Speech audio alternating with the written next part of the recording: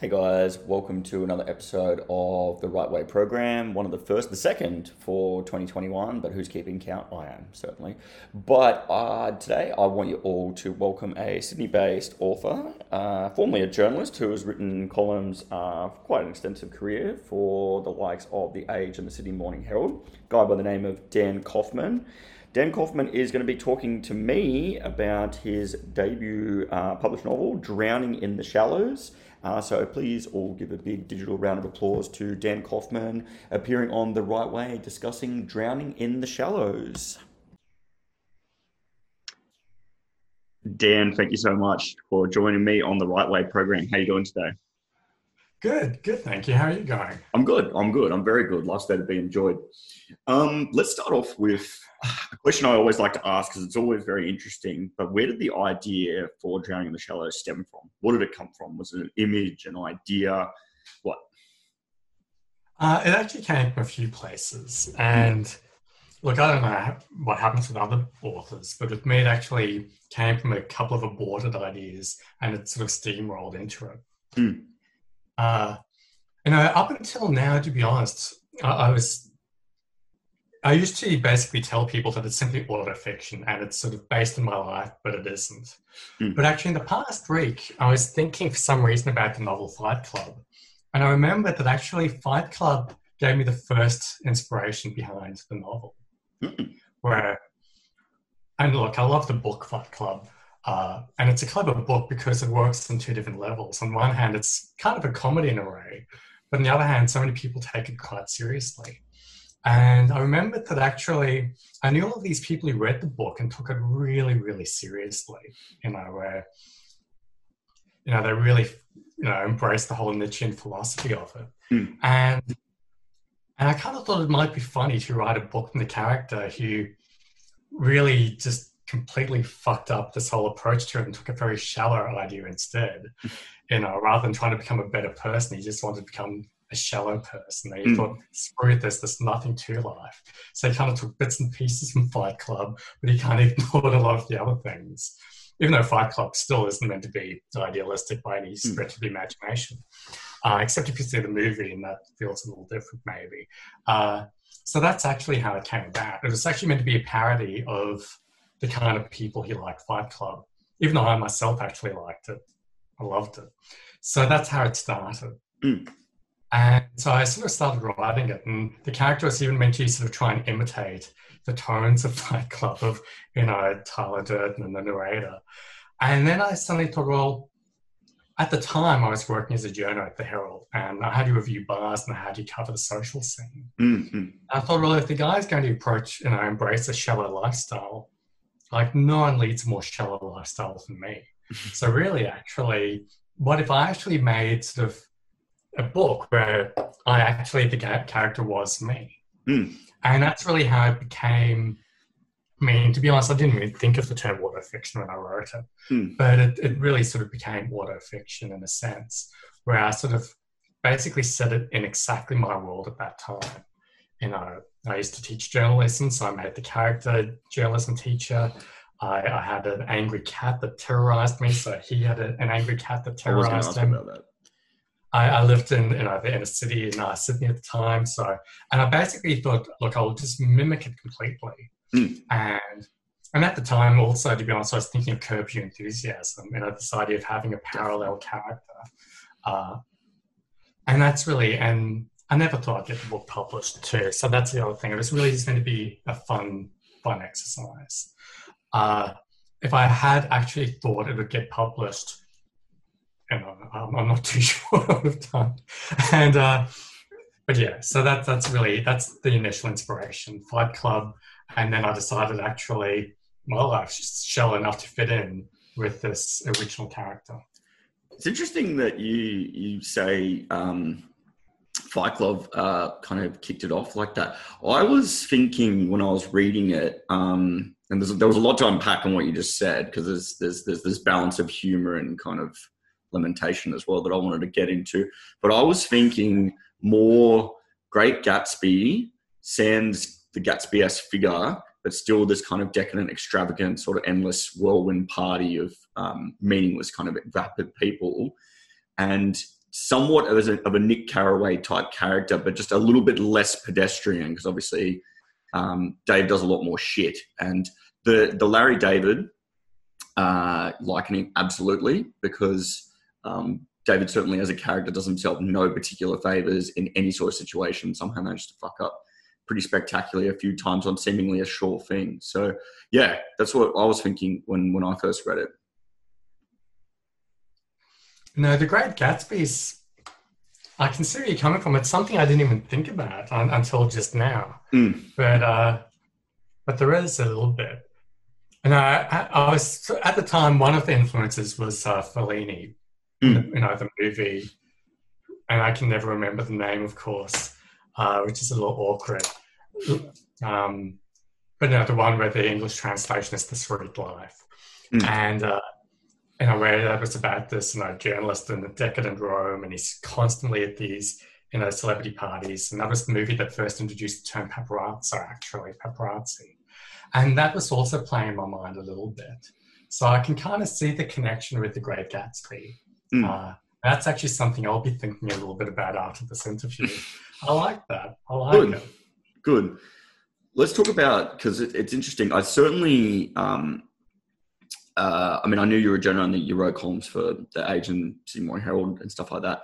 But the authenticity of the voice, it certainly felt like you've taken the adage of write what you know, because it certainly felt very authentic. And mind you, you've got much more experience in the field than I do, but I've certainly been to enough kind of lie, cheat, steal my way into enough PR-driven events to know how authentic that is. So I was wondering, with all this, when you were writing it, because you've mentioned that you did yourself and your own experiences did serve as somewhat of the character. How much of the character is you, and how much of the character is someone that you wished was you, or you used the extremes of something that you might not have done, but you wanted to see it develop within this sort of kind of creative fiction narrative sense? That's a good question. I'm not sure I can give an honest answer. Actually, by the way, La Dolce Vita was the name of the movie. That's it. Okay. And for some reason I always get that wrong. How much of the character is me? First off, I definitely don't want to be anything like that character. Whether or not I'm like him, probably. But it's a tricky one. Really, what happened is a lot of the situations actually did happen to me. Okay. But the characters, and I'm not just saying this to protect myself, the characters actually are generally fictional. And how the character handled those situations is often completely fictional, but the situations themselves were often right there. And that sort of kind of helped me with the skeleton. Really, I did it all out of laziness, because I just was constantly in this world that was so ridiculously ludicrous and unbelievable that I thought, well, I just got to write this down. And it was very much the write what you know aspect. But yeah, I mean, a lot of the crazy stuff that a lot of people that might seem unrealistic, that actually did happen. Yeah. For example, I did once go to an event where there were these women in extraordinarily high stiletto heels on a sloping, ceiling that was slippery and wet, and they were holding on to, I think they were holding on to tigers. It was insane. I was thinking, how the hell could this not end in tragedy? And I did actually go up to the PR person and say, what the hell? Like, don't you really think this is a risk? And I wasn't saying it really out of concern. I was really taking the piss. I don't know why. And so a lot of things like that did actually happen. There's often a couple of times in the novel, the guy's in the bathroom, people are knocking on the door screaming at him. That happened to me almost every freaking time I went out in Sydney. I did have women screaming, what is he doing, having a masty, while I'm trying to find. So lots of things like that did happen to me. A lot of the humiliating episodes. Others, though, not so much. Others were things that I sort of came across and went, okay, that would be great for a scene, or things I heard about. So thank God, not all of it came from my life. But lived experience. A fair bit of it did. And to be honest, how much of the character is me? I'd like to think I'm a much better person. I wouldn't say better. I actually think the character's a nice guy. He's just a complete fuck up. But look, there were definitely lots of elements of that character in me, and I'd be lying if I said there weren't. And to some degree, too, I wanted to parody who I was when I was younger. Excellent. Look, let's talk about, because you just mentioned a phrase that I wanted to delve into a bit there, with the character being a nice guy, a nice person. I mean, I never thought he wasn't. I didn't think, in case it actually got to a point a couple of times where I was like, is it more a case of almost like a borderline unreliable narrator? Because there was a couple of times where he took stock of seemingly situations in which he thought he might be potentially brushing up against or potentially abusing his position to perhaps try and swoon a girl. And I still saw very little evidence of him actually being anything kind of untoward or unseemly throughout his activity. I don't know if that's because I myself am kind of young. And I think that David, I thought he was supposed to be in his mid-30s when I was reading it. So I didn't think he was kind of like a dirty old man in that regard. But I never, I was wondering if he kind of maybe thought he was bad, and there wasn't so much actual evidence of it, because I mean, like, he's got Jackson, the bad-tempered, cantankerous cat that he takes care of, or seemingly in between, bouts of being hungover. He's got Harold. He tries his best, except one particular scene, to look after his older gay best mate. I wondered about that, if that's what you were trying to do there, Dan, if you were trying to maybe kind of present this narrative of, is he really actually a bad guy? Is this somewhat internalized, coming from the mind of a potential typically neurotic writer type? The funny thing is that every man who's read the book has actually thought the character's nice. Almost every woman who's read the book has thought he's an asshole. And it's this huge dichotomy between how men and women perceive the book. Almost every, I haven't had a single guy go up to me and say, yeah, that character's sleazy, or yeah, that character's wrong. And I've had lots of women go, I like the book, thank God. I liked the book, and some didn't. But some said, look, I like the book despite the character. And not the only woman I know is, I've only known 2 women who read the book who actually thought the character was nice. Everyone else thought the character was an absolute piece of crap. Really? Okay. And I was actually a little surprised by that, because he's not meant to be bad. He's just, on the contrary, he's desperately trying to be good. But there's a huge kind of, and it's a weird one. When I wrote him, he was meant to be a nice guy, but male. And in my eye, all men are pigs. And I want to be honest about that. I'm a pig. We are. And so it's a weird one, One woman, I won't mention the name because I don't want to, and she's lovely, and she actually said, no, I actually just thought it was honest. And to be honest, that's kind of what I was aiming for. I was after an honest portrayal of men. And to me, this guy's actually on a nice spectrum of men. Absolutely in a nice spectrum. But yeah, most women think he's an asshole. And if you think about it, most men in popular culture, they're really portrayed as being way nicer than any man in real life, actually. Unless I actually am far worse than I think I am. A few people have pointed that out. I don't think so. And, you watch a lot of movies, you read a lot of books, and men just don't act like that. They are not that fucking nice. My perception has always been that all men are sleazy. But you've got bad sleazy and good sleazy. But we're all sleazy. That's been my perception. And really the idea with this guy is he's sleazy, but he's a nice sleazy, but sleazy. But it's starting to backfire on him. And really half of it's simply him trying to become a better person just for himself, like not having to rely on constantly chasing after women. And also kind of trying to navigate the Me Too era, which doesn't gel with, a lot of men in terms of, crap, so was that bad? And crap, what do I do now? Interesting. I'm not, now that you said that, I'm not also that surprised that obviously men by and large will have one reading of the book, and then women by and large will have another reading of it.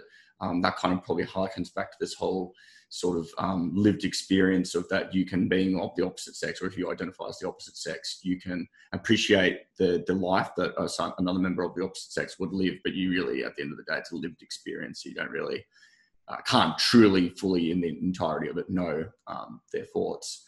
But I never, yeah. I mean, another thing that you kind of did throughout, and I think that this kind of might have tempered the sleazier aspects, is that there was the depiction of other people's sexuality, sexual appetites, and proclivities throughout. And it didn't just stick with men, but there was Harold being gay, and his own interests and where they lay in terms of who he was looking for, albeit seemingly failing quite a lot, like Dan as well.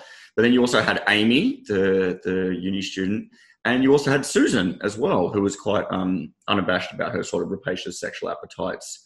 Susan being obviously Dave's boss. So I actually thought that that might have been deliberately done to kind of offer this, rather than just this very narrow viewpoint of sexuality within this one particular individual, albeit the narrator's sexual appetites. You actually kind of expanded it to include, even in a pretty lean novel, 2 or 3 other people's sexuality and sexual proclivities as well. Is that something that was kind of deliberately done to showcase or contrast that, or is that something that just kind of happened organically? Both. Right.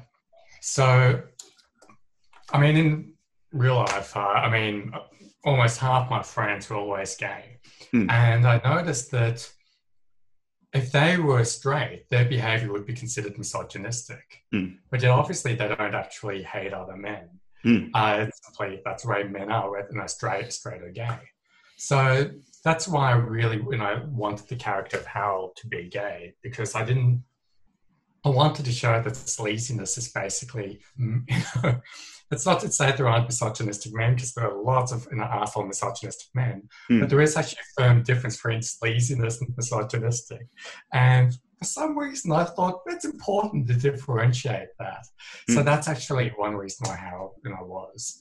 The other is simply that I've always been surrounded by women and men, gay and straight and both, who really just were openly, voraciously sexual. So it's just easy for me to write them, create amalgamations and create characters that were inspired by, people I kind of knew. But yeah, I did really want to have, I didn't want to simply have one gender good, one gender bad, or one affiliation good, one bad. I wanted to actually, this is kind of life, That's true. But then there's also times within these moments, and again, this kind of harkens back to what I was touching on with David. I mean, so there's the scenes that include like going to the Hellfire nightclub, where there's this kind of like absolute sleaze pit of, I'm sorry, Hellfire, but I mean, not as in, that's my viewpoint, but that essentially, and there's a couple of other scenes similar where it's this quagmire of sexual depravity, seemingly.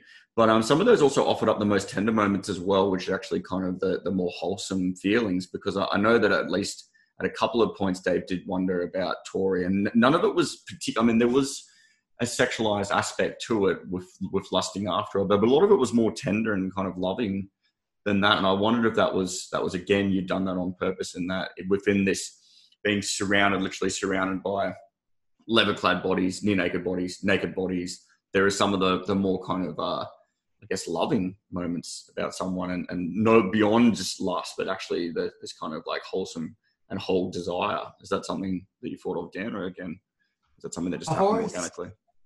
I've always been fascinated by the weird combination of tenderness and lust. I've always been interested in how they combine. So it wasn't entirely conscious, but it's something I've always been obsessed with. So it's actually really, interesting for me to hear your take on it, because that is actually something I wanted to be a part of it. But I'd be lying if I said I knew how conscious a decision that was. But a lot of it came from observation. I did notice little tender moments, and for example, in the Hellfire Club, where there's a scene where there's a lesbian show where one woman's slapping and knocking the other one around, but then afterwards they're having a really tender moment. And I just sort of, that really came about for me, just thinking, I can imagine that actually being the case in real life. Enlightenment, tenderness being the backdrop to that. Either that or it's just my hope that would be the backdrop to that. Yeah. Okay. Well, let's keep talking about this tender, this notion of tender, because another thing that I wanted to touch on, I mean, you've balanced a sort of dark humor throughout, kind of like observing this absurd, seemingly oftentimes absurd world of this, going to this endless procession of events that just no one really has anything to do with each other. But then, so there was the comedy of that, but then also, and you mentioned, I think within the first question, about how some people read the novel really seriously. I did a combination of the two. So like, I did find it frequently funny, but the rest of the time and in the kind of like more lull moments, I thought it was kind of poignant to the point of depressing, really. Like, as in Dave was inhibited by some pretty profound loneliness, I thought throughout. It was, I mean, obviously there is the Larry David-esque sort of calamity that he's prone to, but a lot of it is like a profound loneliness. And I was wondering if that was like you maybe trying to make a commentary on contemporary dating as a youngish man within Sydney, or just in general contemporary society. I was wondering about that. Yeah, that was definitely meant to be a key theme throughout. The idea that he actually doesn't really have any genuine friends. He can't actually make any connections. One of the running jokes throughout the book, but there's the dark side to that joke, is that he can't have a conversation with anyone for more than a couple of minutes. So, all the PR functions he goes to, the parties, he tries to talk, and he can't actually have a conversation for more than a couple of minutes with almost anyone. And that's going through. And I really wanted to play up this idea that he can't form a connection. And that idea was then meant to kind of link through to his original idea, which he comes up with at the beginning of the novel, of just having a shallow life because there's nothing else to it. Really, the idea is that he's really desperately lost. He really can't find any meaning whatsoever in life. And because he's heartbroken, he's just really lost. So there is kind of meant to be that thing. And throughout the book, he kind of goes through these different scenes and things that happen that actually, in a sense, make his life darker and darker. And I sort of wanted to use that to show that actually we do sort of live in a life where so many of us don't have this fallback network. If you're not religious, and I'm not myself, you don't have that spiritual side.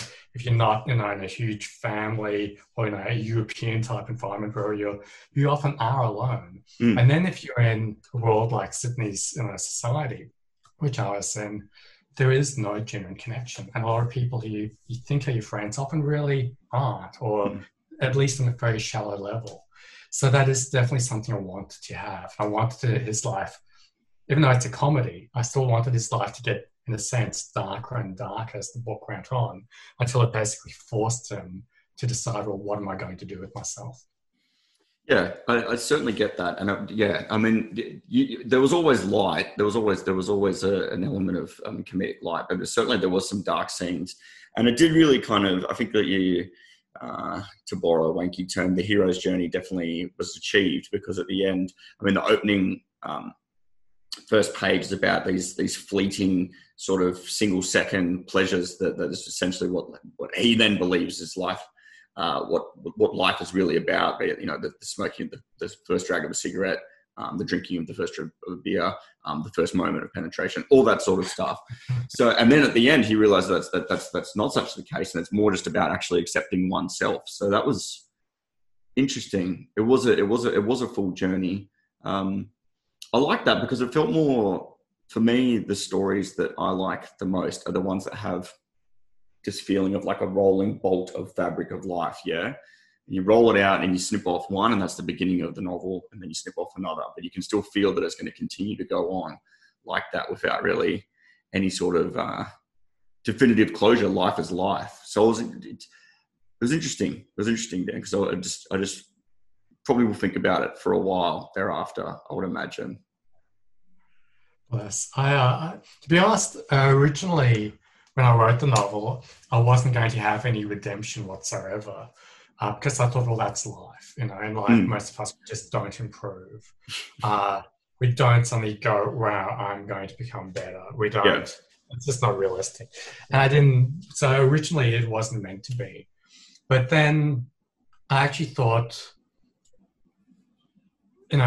since I myself actually have changed a lot, I'd like to think, I thought, well, actually, we do change.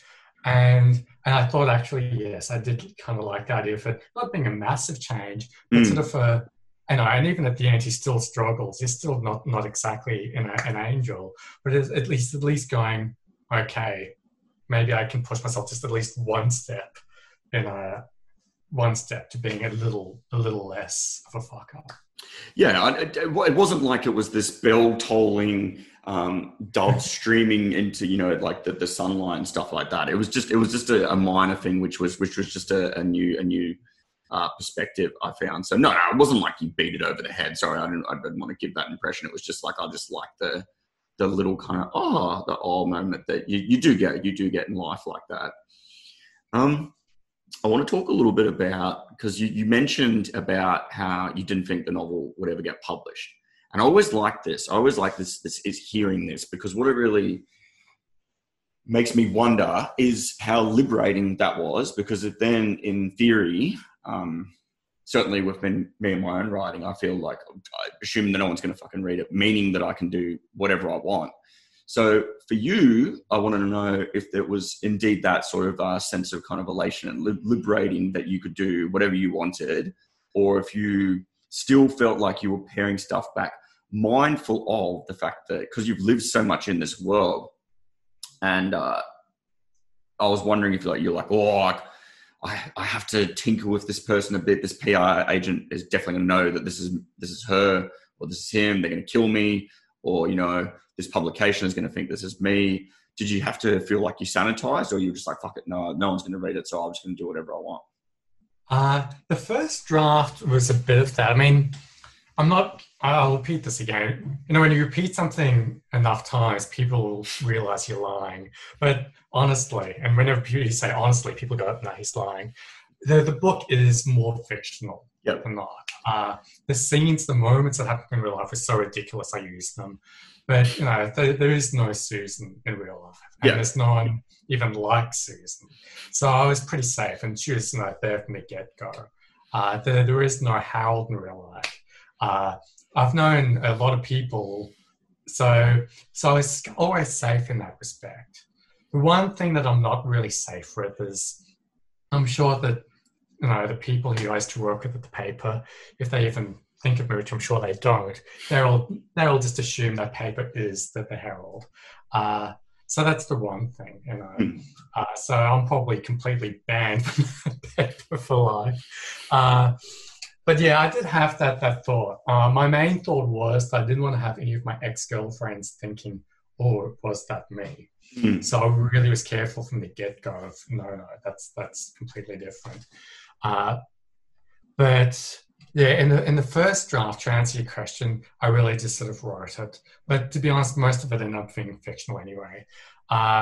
What did happen, though, is that after the book got accepted, which I did not expect, I then went, crap. Now I have to think, can this? So there was one, I actually did put in a few real life celebrities in there. I came across in real life, and I changed them completely. So no one would know who they were. So that I did do. And there was a character of an ex who really wasn't meant to be like a real life ex. But I went, crap, I could see how maybe she would think that. So I changed it. So now really any of my exes could think it's them. And I think it's several too. And I've had a few contact me and I'm like, no. So, but yeah, really was the celebrity cameos that I actually took out and I changed. Right, okay. I thought, crap, if they sue me, I'm screwed. Yeah. Interesting. I thought you could be a bit cheeky and maybe get away with it. I don't know. I don't know on this, I don't know about libel and stuff like that, to be honest. But I just think of Tom Cruise's appearance in American Psycho. Patrick Bateman meets him in a lift, or at least in the book, not obviously in the movie. But I was wondering about that. It's interesting that you say that you did tinker with it a bit, though, Dan.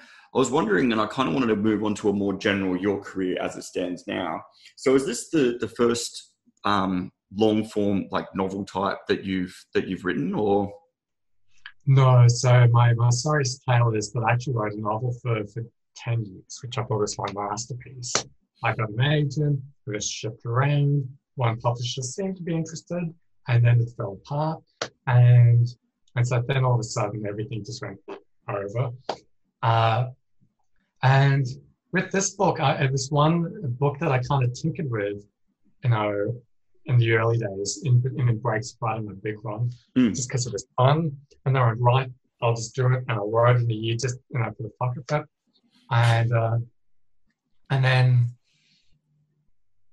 And then I sort of just sat in it for a little bit. And late, to be honest, really, I just late one night, and I think I had a couple of drinks.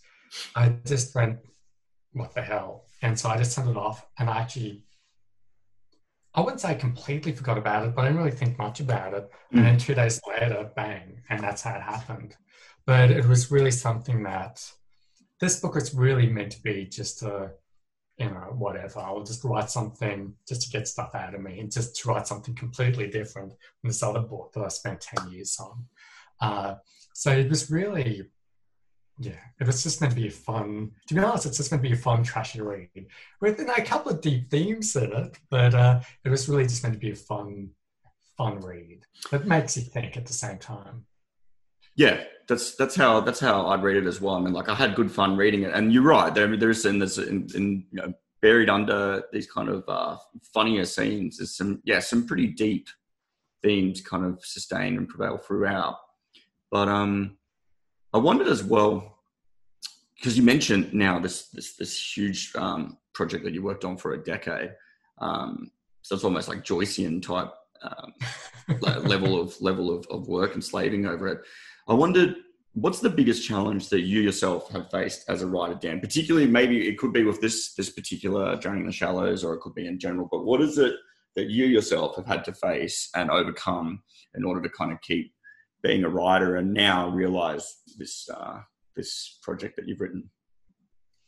I think, well, I don't know. I was going to say, I think every writer, no matter who the fuck am I to say every writer. By the way, I swear constantly in my normal life. And I normally don't when I'm on camera. And I think you've inspired me to swear by your own swearing. So I might thank you for that. Good.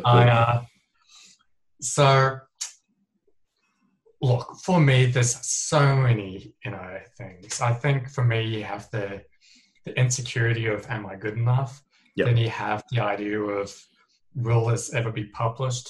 For me, for really from the beginning of my writing career, I've always had this thing of, am I doing this to get published, or am I doing this just for myself? Would I do this if no one ever read it? And throughout my life, I've gone back and forth. And I don't think there's really an honest answer to that. I think really it's a bit of both. I think that the rejection, of course, is a huge one. I've been rejected more times than you can possibly count. Whenever you hear stories about how people have been, writers been rejected like 100 times or 200 times or 500 times, I think amateurs. I went through a period of my life where there'd be at least 1 or 2 rejection emails every day. So that's one thing, that I really sort of had to, get around. I think for me, it's always that balance of insecurity and ego, where part of me thinks I'm the best writer on the planet. The other part thinks I'm shit, I'm crap, what the hell am I doing? And you keep flipping back and forth. And I keep writing because I think I am okay at it. But then, you go, well, I got all these rejections in one hand. Maybe. So it's a tricky one. And with my writing life too, it's been tough because for me, it's been, look, I don't gamble, but when you play a pokey machine, I can't even try to say, and then you get one win, and then you keep playing again, you keep losing and losing and losing, and then you get a win, and then you keep losing and losing. For me, with my book, both mainly, with the one I spent 10 years on, I had some people saying, this is amazing, going, yes. And they were really, credible people, authors and editors.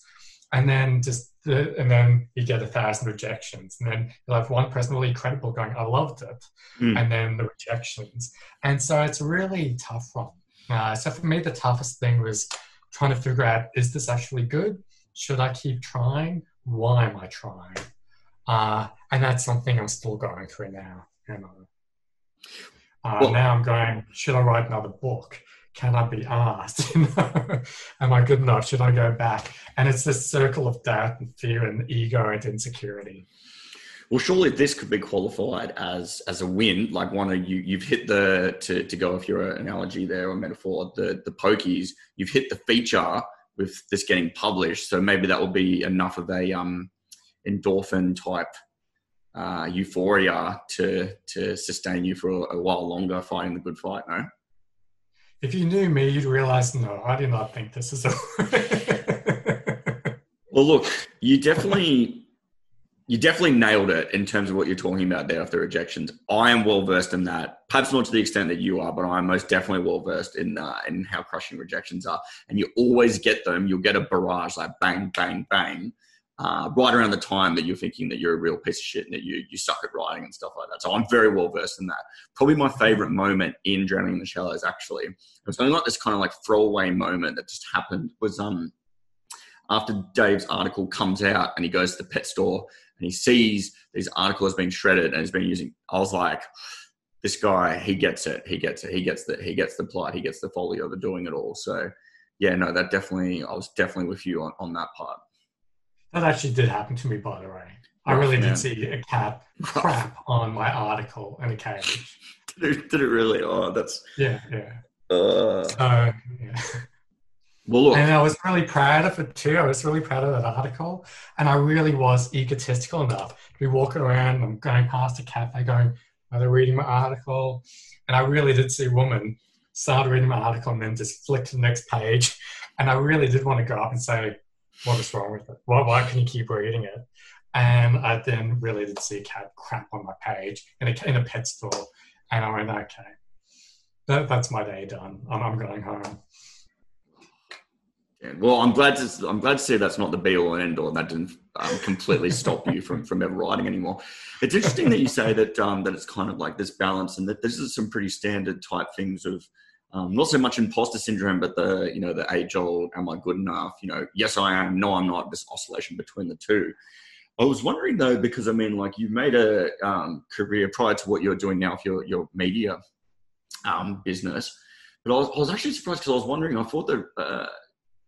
Again, and this harkens back to what you've done with the Drowning in the Shallows, is the being a journo and trying to actually eke out an existence on that. And that was the thing that you did really, really well with the book, was this kind of like feeling of like everyone's going to get round up and shot at any one point. Redundancies are rife.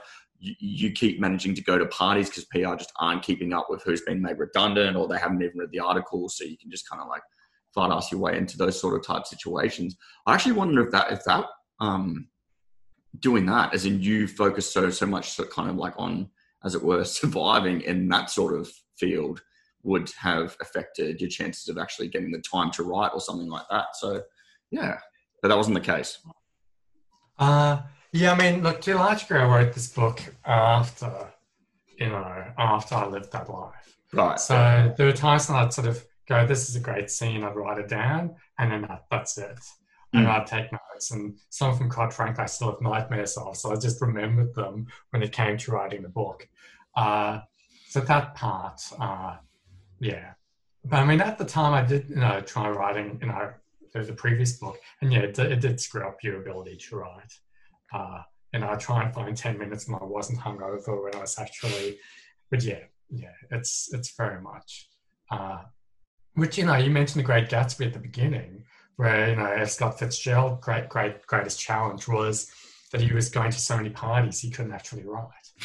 And that was actually seriously screwed up his career, where once he became successful, he just never wrote. He was just always drunk, going to parties. Yeah. So, not that I can compare myself in any way, shape or form, but I thought, well, at least we can bring The Great Gatsby in again with that element. But yeah, you can't really write much when you live like that. And certainly not that well. Yeah. Well, I did write the first chapter after, I wrote that first chapter at 3 a.m. when I got home, and I was wired, and I went, this is it, this is perfect, bang, bang, bang, bang, bang, bang. So I did do some of the writing while completely drunk. Yeah. There's some quote from some famous author, and it says, You never need to edit anything that you've had to get up in the middle of the night to write. So I'm wondering if that kind of applies to what you were talking about there with the 3 a.m. No, I cry bullshit on that. You have to edit everything. Yeah. I mean, look, I mean, that first scene, actually, the way I wrote it, 3 a.m, was largely the way it appears now. But yeah, I still had to edit it. but yeah, oddly enough, there is truth in that. There is truth in that. But also bullshit. Well, Dan, last question, and again, it's a kind of age-old but a goodie I find, is what advice would you give to listeners that are aspiring authors, established authors? What advice would you give to... Let's go with aspiring, because I find we'll keep it more narrow rather than this really broad question. What advice would you give to aspiring authors? Oh, look, I'd say, right, to go back to what we were talking about earlier, I'd say write for yourself, not to get published. Absolutely. With my 10-year project, toward the end, I was really just writing it for myself, and I enjoyed it, and I actually got the most out of it. And the book actually improved the most by doing that. With Drowning in the Shallows, I really did write it for myself. And maybe that's also why it got published. So I'd say first thing is write for yourself. And the second thing is toughen up with rejections. I sometimes see in writer forums people complaining that they got a rejection. I think, what the hell, you know? So yeah, that's one thing. The other thing, toughen up with rejections, get it. Think about whether there was any truth in it. Learn how to critically evaluate your work, and then move on. Excellent advice. Never heard that one before about the toughening up of rejections, but it is very, very good advice, because that is something that if you're going to really pursue it, you're going to be getting a lot of them rather than a lot and a lot less acceptances. So no, that's really good advice. Dan, look, thank you so much for appearing on The Right Way. It's been an absolute pleasure talking to you, my man. It's my pleasure. It's been a lot of fun for me. Excellent. Thank you. So everyone, that was Dan Kaufman discussing his book, Drowning in the Shallows. I'm going to put the link to the website of Melbourne Books, where the book is available for purchase, in the description of this episode on ye old Spotify. Thank you again so much for listening. I can assure you there is many more episodes to be coming up in the coming weeks. I think I've got something like the next 6 consecutive weekends in a row, of course.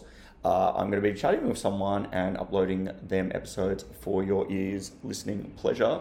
Thank you again so much for listening to me and for your patronage. And yeah, keep listening, and be sure, if you haven't already, to listen to the previous episodes, all of which are available there. And thank you very much for doing what you do.